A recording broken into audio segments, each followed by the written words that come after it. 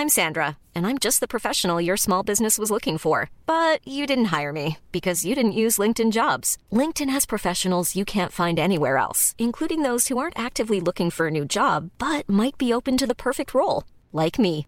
In a given month, over 70% of LinkedIn users don't visit other leading job sites. So if you're not looking on LinkedIn, you'll miss out on great candidates like Sandra. Start hiring professionals like a professional. Post your free job on linkedin.com/people today. There's never been a faster or easier way to start your weight loss journey than with PlushCare.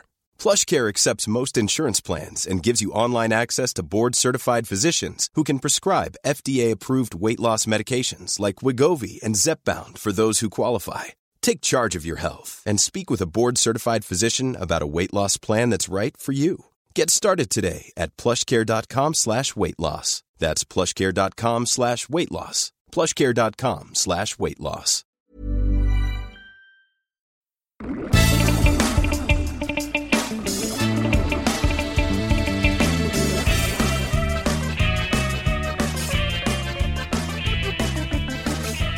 Hello, everybody. I'd like to welcome you to the How Social Are You podcast, where we ask the question, are we more or less social because of social media? This is Mark Lindheimer, and you're listening to podcast episode number 17.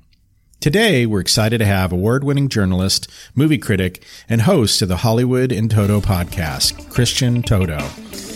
So let's get started.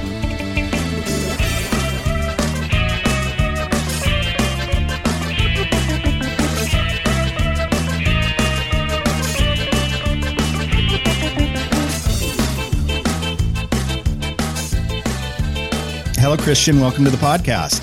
Oh, thanks for having me. Awesome. I'm so glad we were able to connect. We found each other on that social media platform, Twitter, and have some common interests. I was really excited that we were able to connect on direct message and kind of start to build a little bit of a relationship. And I'm glad you agreed to join the podcast. I really appreciate it. I'm looking forward to, you sharing your story with our listeners. And, why don't we start with that? Why don't you start with a little bit of your background and, what brought you to, your social media brand today? Sure. Well, I was a recovering art major from college and I went into journalism and things were going quite well. I worked in both Pittsburgh and DC. And then I left DC to go to Denver. And that was around this time where, frankly, journalism was either changing or collapsing, depending on your point of view. And so I basically had to kind of restructure my career and figure out how I'm going to keep on being a journalist while with so much change in this arena. And I ended up doing a couple of things. One is I became person. So I was doing freelance writing, but also I realized that I guess the sort of journalism is segmenting in a way. And that while there are a zillion entertainment reporters, which is basically what I do, there are very, very few people who cover entertainment from the right of center perspective. So I decided, frankly, to embrace that because it was sort of part of who I am. It's how I saw things. And I just saw a marketplace that didn't have many people who were reviewing films from the right. So that was sort of the branch I took, and I ended up working for a couple of different companies, including Breitbart and LifeSet. And along the way, you always have jobs where you kind of wish you could do your own thing, and maybe you didn't agree with the boss on everything. And, I think that's a really common complaint. And eventually I said, hey, kind of want to start my own thing, kind of create my own niche. And that's when I created my website, hollywoodintoto.com. And of course, along the way, social media. And then one of the great things about social media and the way we live today is that you can go online and listen to wonderful podcasts like yours and really kind of get almost an education in this area where maybe, it wasn't applicable when I was in college, but it sure as heck is applicable now. So that's what I've been doing. I listen to podcasts almost every day. I read up as many articles as possible. I check out sort of the leaders in the field. Surely I've kind of educated myself on what to do and what not to do on social media. And so I don't think I have all the answers, but at the same time, I really feel like I've established what I should be doing to kind of build up my brand and my traffic. That's outstanding. I think it's really so interesting how, you saw kind of the horizon of journalism, especially in the entertainment world, and this path to the digital world, right? You're probably in print journalism, and then, you saw, hey, I can set up a website. I can start, creating my own content. I can start creating, attracting my own traffic. And, then social media comes along, and that gives you the ability to echo out your content and create more of a following. I mean, that's exactly how I found you. You posted something that I thought was interesting, a review of a movie or something along the entertainment field. I don't remember exactly what it was. I'm like, wow, this guy's got a really interesting point of view. I really want to follow. And then when and I read your bio and, came out that you were involved with Breitbart. I'm like, okay, well, I really even more so want to learn about this perspective. So I think that's really cool, the way you followed that path. And, let's talk a little bit about social media. You said you had your website, and then social media kind of dovetailed with that. What was the first social media platform you got involved with? Well, I think Facebook was easier. The barrier to entry was almost non-existent. So that was comfortable. And frankly, I was dealing with it in a, hey, I want to share pictures with my friends kind of view. So it was a pretty easy transition to go from that and being genuinely social in a sort of not a professional way, to all of a sudden saying, hey, I need to kind of build up a following. I need to find like-minded souls. And I also need to kind of advertise my stuff, frankly. So I have a personal page and I've got a business page. And I definitely do keep them separate, even though there's a little bit of bleeding here and there. And when it comes to my personal page, I make sure it's not very political at all, frankly. But when it comes to my professional page, that's part of my brand. So I don't shy away from that. And it's part of what people should expect from me. And hopefully they'll either agree or respectfully disagree. Yeah, that's interesting. I've been, reading up lately a lot about, personal branding. And one of the things that this one writer I follow, his name's Russell Brunson. He's not really a writer. He's more of a, internet marketing guru. And he talks about the concept of polarity. And, you to attract an audience, you really shouldn't try to be all things to all people. You should be somewhat polarizing. And what I've found is that the people that have been most effective at drawing an audience within the social media world have been, polarizing. Just look at Trump. He couldn't be more polarizing. Well, I think he could if he wanted to, but it's a way to attract like-minded thinkers, but also you get people from the other side that are interested in your perspective only because they disagree. And so, it sounds to me like you've on your business page taken that approach to really stand on what you stand for. And in the process, have you found it to be effective in the attraction of your audience? Yeah, to a certain degree. A couple of things. One of the things I try to do is that I'm a conservative entertainment reporter, but I don't want to be vicious or vile. I don't want to be a name caller. And frankly, you get more attention if you're a little bit more vicious, if you're a little bit more, excitable. And yet I still am a journalist at the end of the day, and I don't want to be irresponsible, and I don't want to be outrageous just for outrageous' sake, if that's a word. Mm-hmm. So I try to project my brand in a very specific way. I will not insult an actor's appearance or weight. I will not use profanity.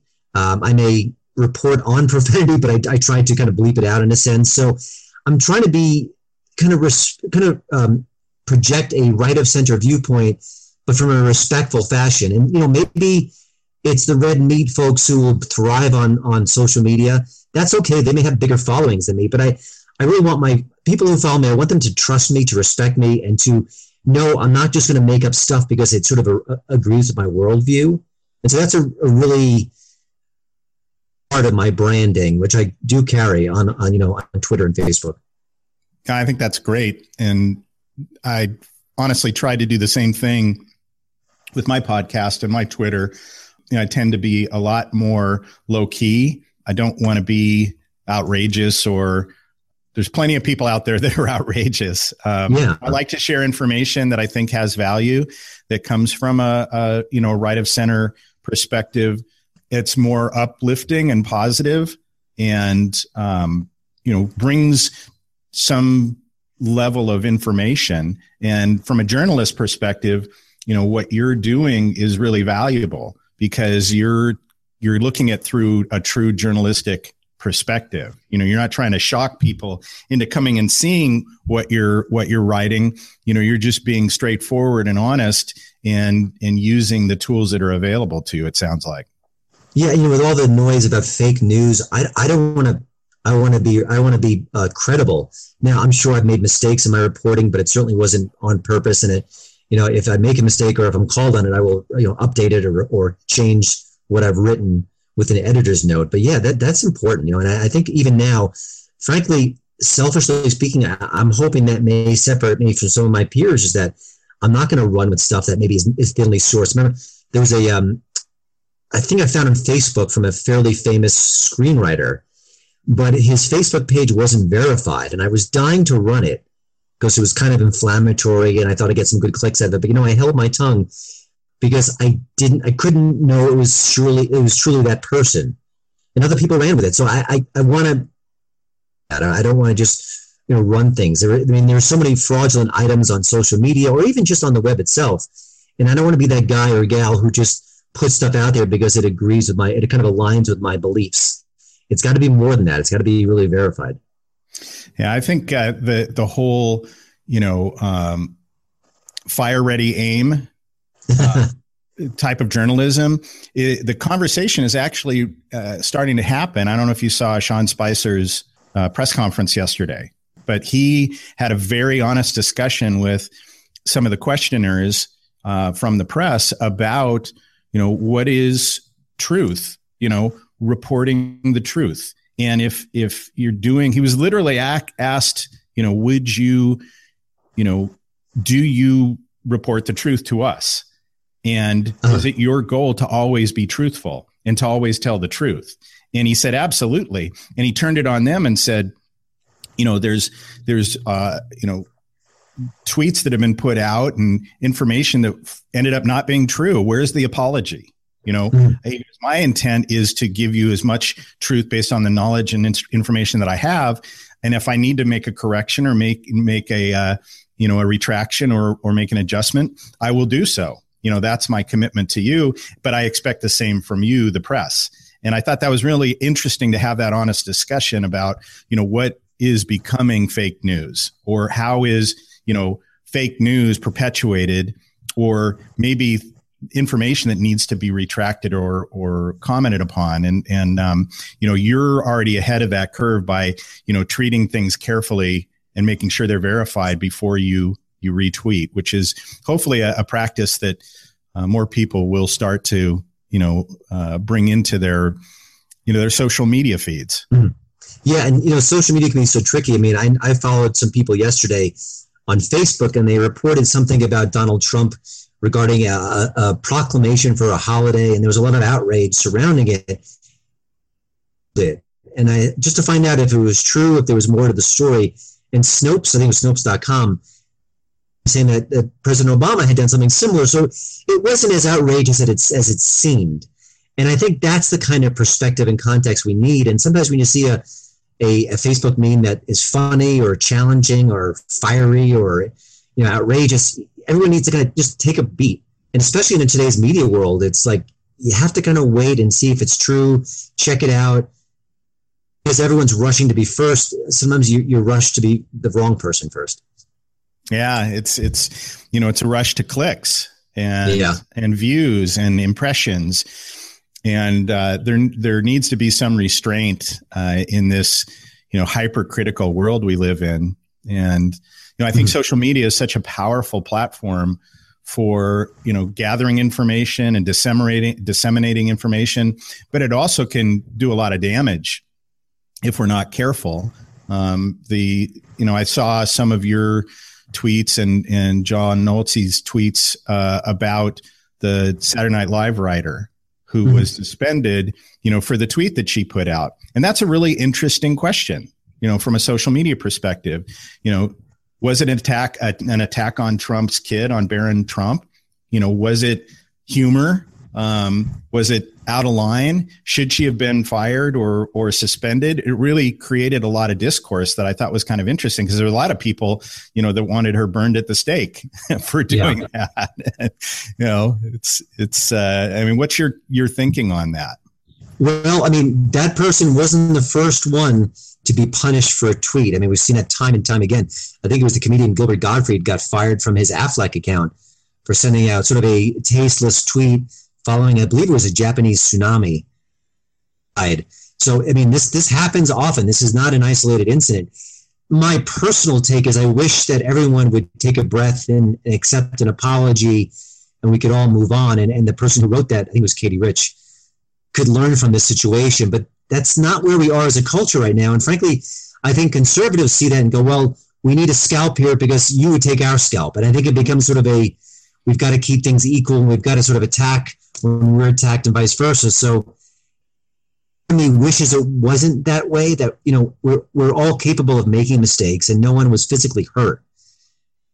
But that's how our social media culture works, though. You can get fired for the wrong tweet if you say the wrong thing. And frankly, I think it's a good thing that in our culture, the kids of off limits, they should be. Barron Trump is 10 and didn't run for office. His daddy did. And it's not his fault that daddy is right or wrong. So I think as a culture, I uphold those sort of lines in the sand. And the same with Obama's children. They should not have been attacked or mocked. And I think for the most part they weren't. I think people kind of held their fire, rightly so. So that's just my take on it. But the bottom line is that in 2017, if you tweet the wrong thing, you can be fired. There's no question about that. Yeah, there is no question about that. And I think it's instructive that tweets or posts or retweeting have consequences, and it hopefully will. You said it. Take a beat, pause for a minute before taking that action, sending that tweet, retweeting. I always try to do that before I send something out. Yeah. Is this appropriate? Is there going to be value? Am I going to bring value to my followers? And that's a great point. I mean, this is not just being on Twitter. This is your brand is at stake. And what you tweet has consequences. And you need to think about I think it's a good practice to think about every tweet, to give it that 10 to 20 second pause where you go, wait a minute, what's the point here? What value am I bringing? And are the repercussions worth it? Even if you know it's going to get a lot of retweets and a lot of activity, there's also the sort of the fallout from that. Yeah, it really is, I think, a great point in social media, that concept of a pause and thinking about the effects. So great value there. I really appreciate that. So what do you find? Kind of like drunk dialing an ex-girlfriend. Just don't do it, right? Exactly. What do you see as kind of, from your perspective in the entertainment space, what do you see as the topics, we hear about culture wars, and I'm really interested in being right of center, how, that the Breitbart's famous quote that, politics is downstream of culture. Mm-hmm. Do you have kind of a take on that, being so, entertainment is culture, right? It drives culture. Do you see an evolution, over, 2017 and beyond in social media and entertainment, any kind of trends that will impact, culture, politics, and vice versa as we go forward? Well, it's hard to say. Personally, I feel like in the last few months I've gotten more, I guess you could say, aggressive on Twitter. And it's often exposing hypocrisy, or what I think is hypocrisy. And I think, I don't want to alienate people per se, but at the same time, if the media is treating an entertainer differently based on his or her political platform, I think that's notable. And I think that one of the, I've been very, very skeptical of Donald Trump all the way from the primaries till today. But I think the one thing he does that I think a lot of right of center folks should do is fight back. Now, I think you have to fight back effectively. I think you have to kind of have the facts on your side. And I think you have to do so. I'm not going to go into a screeching rant filled with profanity. It's not what I do. I think you lose people that way. But I do think that as we enter 2017, that many more people may follow Trump's lead in being aggressive, of kind of taking the fight to people. Instead of kind of withstanding all the slings and arrows, say, hey, wait a minute. You just called me this thing on Twitter, but a week ago you defended the opposite. I mean, I think things could head. And again, it's tricky. You've got to do it right. And I don't always do it right, that's for sure. But I think people on the right should be selectively pugnacious about that. No, I agree. And I think that, in the entertainment world, especially on big topics, important topics like the march this last weekend, the inauguration, the election, things like that, to be able to point out, the double standard or hypocrisy is important. And, to have facts to back it up is also important. And when you think about, the protected nature of celebrity and entertainment and entertainers, we're all just people. We're all trying to, I think, get along in this world, but I think it's good to stand up for what you believe as long as you can back it up with solid information. And I think nobody does it better than Trump. Nobody fights back better than him. And to me, as a conservative, I think it's great to see. I think it's, great to see. I had a conversation with my daughter really early on in the election before even he'd won the nomination. And she's like, "You're not going to vote for him, are you?" And I said, "I just want to win." And I don't think she really understood what that meant. Mm-hmm. But, I was tired of losing, and I was tired of our candidates not fighting back and not standing up to the attacks. And, he's shown a new way to do that. And he's also been able to amass an enormous social media following on every platform. And his ability to bypass, the mainstream media is really remarkable. I don't know that anybody will ever be able to replicate that.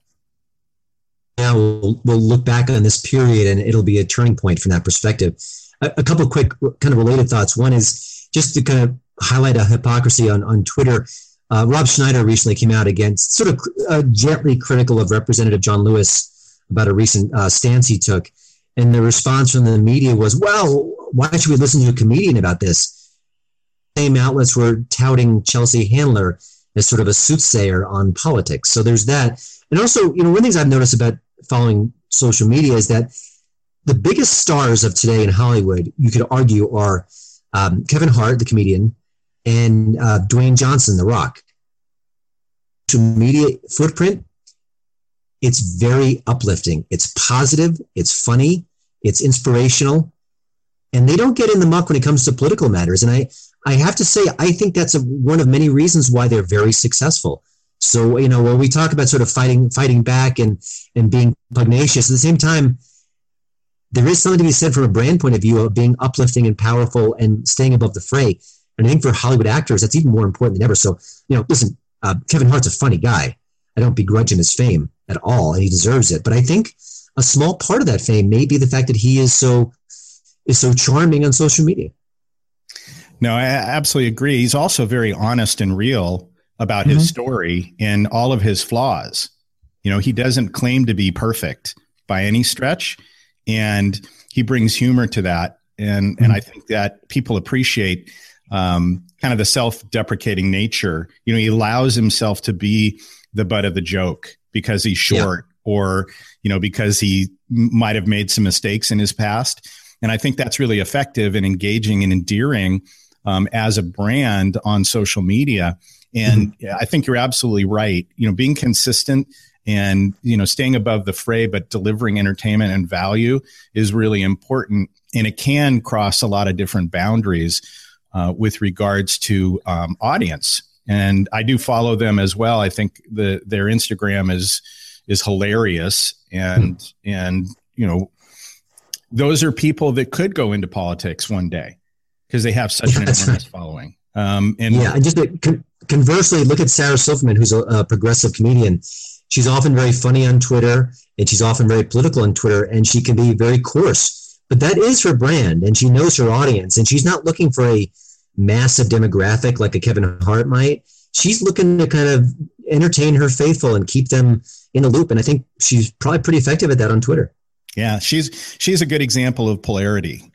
She's definitely, what side she's on, and she uses her brand of humor to express that. But she can also be pretty straightforward in her statements and her message.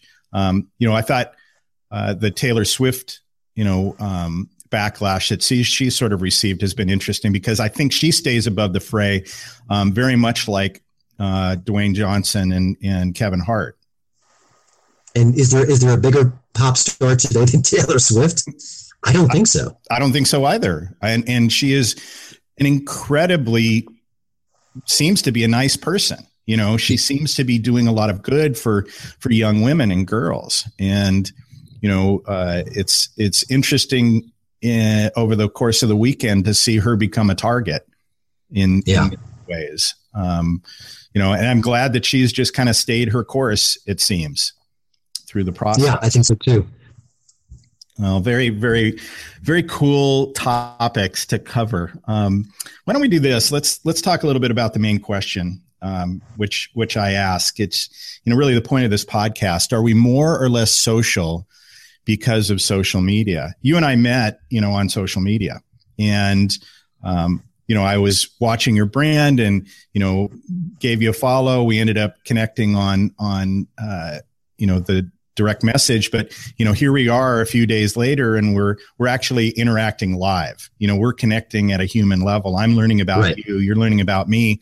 And I think that's something that you know, is important.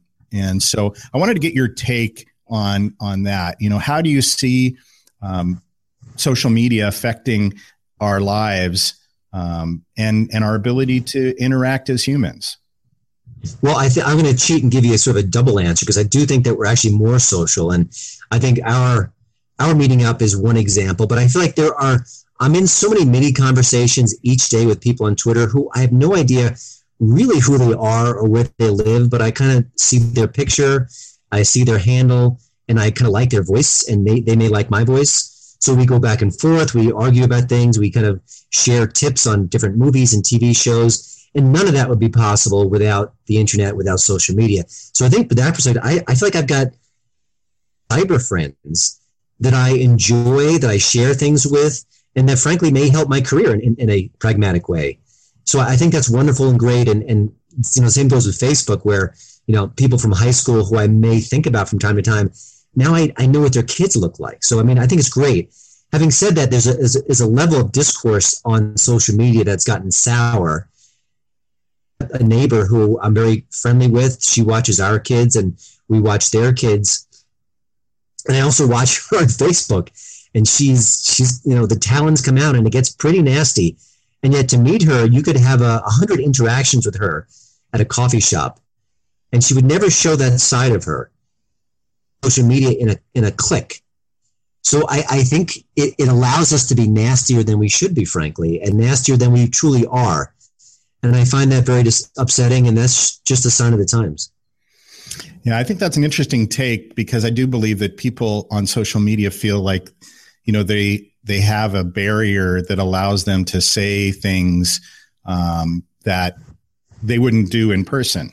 Yeah. You know, they feel like they have some kind of anonymity, and you know, in most cases, if you're real about your brand, your social media brand, you know, you are who you are. Like, you know, I believe, are you verified on Twitter? I recently applied. I'm waiting for the results. Okay. So, but people know who you are. You use your name, you know, your name is your brand, and mine is as well. And I'm actually, I got into gab.ai. I don't know if you're familiar with that social media network, but, you know, I got verified within the first couple of weeks, because they could verify that I am who I am. And anything that I tweet or gab or post is going to be, you know, from me. There's no little egg picture with a weird name, you know. And I think there's some, you know, there's some sense of I'm protected, and my ability to say whatever I want is you know, enabled by that feeling, where, you know, people should take into consideration what they're saying, you know, as if they were sitting down with somebody, I think. And this kind of goes back to our earlier discussion. I mean, you would not say some of the things that are being said online to someone's face, either for fear of upsetting them or getting a bloody nose in response. So exactly. I was thinking about, you know, your comments and about being more social because of social media, and I tend to agree with that. And then I think to, kind of the example of my wife, and I bring this up a lot. She works in a really pretty high-end restaurant in Santa Monica. And she jokes that, she has to approach the table at exactly the right time so that everybody that's at the table is done taking their perfect selfie, or, they're taking the picture of the food, or they're, she really has to give them, and she'll walk by multiple times and everyone that's at the table is on their phone. They're not interacting personally at the table. It's like they're someplace else. And yeah, I was listening to the Nerdist podcast not too long ago. I don't know if you're familiar with that one, but I really enjoy the Nerdist. And David Schwimmer was on, and he was talking about how on Netflix, all the Friends episodes are available for binge watching.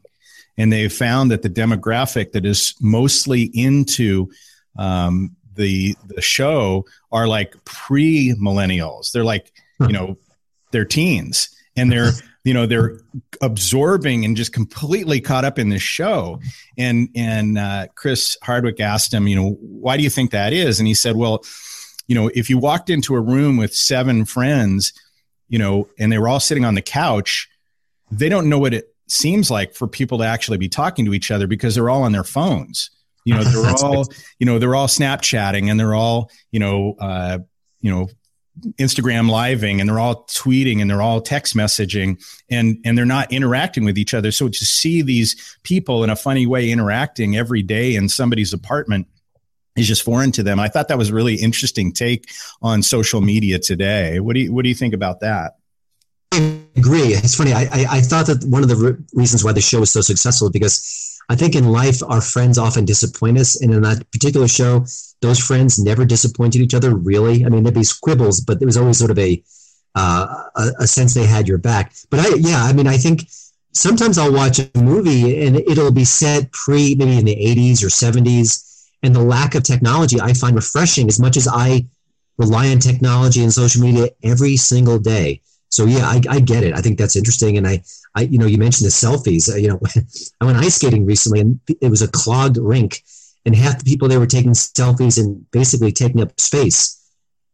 The rules and then letting the crowd circle around the rink. So yeah, there are things about our culture which are dispiriting, and one of them is that we don't talk to each other enough. So it's great that you and I connect on social media, but the same token, if we were in the same room, I kind of hope we put the phones down. Yeah. And I do make it a point. My wife's been really good at reminding me to disconnect when we're together, whether it's in our living room watching a show, or we're out to dinner, or what have you, that the phone, really doesn't come out, and I do practice that when I'm with other people. It's something that has been, a work in progress for me to do, and I actually, I'm just amazed at how much, we can escape from where we are presently. And, that's where social media takes me. It takes me away from where I am in the moment. And if I'm with you right now, there's nothing else going on. I'm not looking at my phone. I'm not, I don't care how many notifications I've gotten. You and I are connecting on a personal level, and I want to carry that out into the real world when I meet people and I'm interacting with them. That's not to say if I'm, at an airport, which I spend a lot of time in airports traveling, that I don't notice the fact that everyone is on their phones and nobody's looking up. And I am guilty of that. I am, from the time I hit the airport to the, to the waiting area, to the time I get on the flight, all the way through the flight, I'm on my phone the whole time. I'm not talking to the people sitting left or right of me, and I should do that probably more, to at least engage a little bit. Yeah, it's the 21st century. It's what it is. So and we have to model our behavior for our kids too. My oldest is addicted to his Kindle, and what does he see? He sees Dad on Twitter 24/7. So I think I may not be doing what I should be doing, frankly. Oh yeah, it's amazing how they learn from us. I have a 2-year-old daughter she knows how to swipe left and right. She knows how to navigate on the her tablet and on our phones. In fact, my wife was saying this morning, she goes, I can't attach a picture to to a message to you because Piper changed something on my phone. Like, great. I'll check it out when I get home later. It's just, it's amazing how quickly it all changes. What was the movie a few years ago? It was like the artificial intelligence relationship. Oh, was it Her? Yes, Her. Scarlett Johansson and Joaquin Phoenix. Yes. That movie is so appropriate, I think, even today in 2017. Yeah, and also check out Black Mirror Season 3, the first episode. It's on Netflix. It's all about social media and your social worth. It's fascinating and creepy at the same time. Well, I'll definitely link those in the show notes. And any other suggestions you have from a pop culture or entertainment perspective that the listeners might enjoy? Sure. 2 quick recommendations. They're both streaming. One is The Infiltrator, which is on Amazon Prime. It's with Bryan Cranston. Came out later last year. Didn't get much love from critics or the box office, but it's a terrific movie. He plays an undercover agent in the 1980s. I really just thought it was great. So if you get a chance, check that out. And also, Sing Street came out last year. It's on Netflix streaming as we speak. It's a great 80s comedy, romance. It's got a little bit of everything, but nostalgia to the core. Great music. Check it out. It's one of my favorite movies from last year. And I think it's going to get a cult following pretty quickly, but jump ahead of the curve and check it out now. It's called Sing Street. Can you spell that? Yep. SING Street, like a street you live on. Okay, perfect. And then any podcast recommendations? We've, of course, we're going to, promote, your podcast, Hollywood in Toto. But what other podcasts do you recommend? Well, from a pop culture perspective, there's a new one that I really enjoy. It's called The Franchise, where these two very funny movie fans talk about movie franchises like, the Bond films or the Friday the 13th. And they do it sort of from an acerbic point of view. I enjoy that one a lot. Also, there's a Midnight Movie Cowboys is one I've just kind of recently discovered, which is solid. And then from the social media perspective, I think all the classics. I enjoy Entrepreneur on Fire just from an inspirational point of view. The Smart Passive Income is great as well. Social Media Examiner with Michael Stelzner. He's sort of an icon in the field. So I'm going to guess a lot of your listeners are checking those out already, but if you haven't, please do so. Oh, that's great. Those are great recommendations. And I'll throw in Marketing in Your Car, which is by Russell Brunson. I referenced him earlier. They're about 5 to 6 minutes. He literally is in his car driving to or from work, and he just records a podcast. And I've actually started to do that. Some of my most recent podcasts are very short. I'm just commuting from one place to another. I've actually found a new microphone that I can connect to my phone that makes it for a more clear sound. And so I've been experimenting with that. So I don't necessarily have to have, the full podcast rig with the headphones and the microphone. I can podcast on a topic while I'm driving in the car, sort of ripping off his idea. But in the end, it's, getting something that's on my mind out there onto the podcast. And you and I both know it's about content and having a regular stream of content that you can share with your audience. And that's the way to grow your audience. So I love that. I'm intimidated by your technology, but I also want to do the same. So. Yeah, well, check it out. I'll send you a link to that one as well. So, cool. Well, Christian, this has been outstanding. I really appreciate your time. I've enjoyed, meeting you and talking to you, and I look forward to, following you on Twitter. Why don't you share with the audience how they can find you, your website, your social media handles, where can they find you? Sure. The website is hollywoodintoto.com.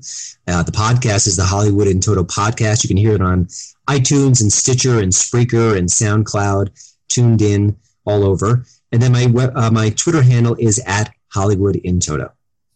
Perfect. Well, that's great. Well, thank you again so much. If you're listening to this podcast and you like it, please share it with people.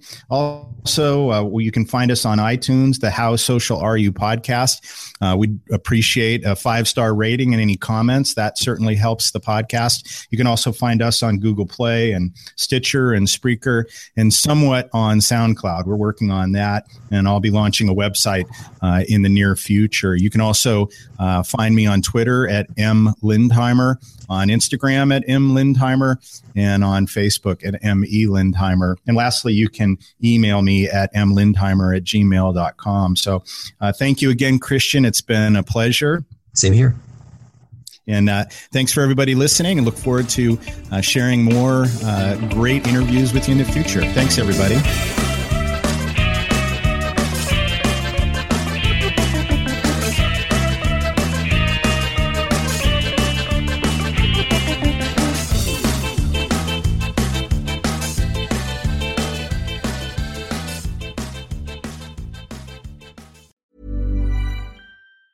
Mom deserves the best, and there's no better place to shop for Mother's Day than Whole Foods Market. They're your destination for unbeatable savings, from premium gifts to show-stopping flowers and irresistible desserts. Start by saving 33% with Prime on all body care and candles. Then get a 15-stem bunch of tulips for just $9.99 each with Prime. Round out Mom's menu with festive rosé, irresistible berry chantilly cake, and more special treats. Come celebrate Mother's Day at Whole Foods Market.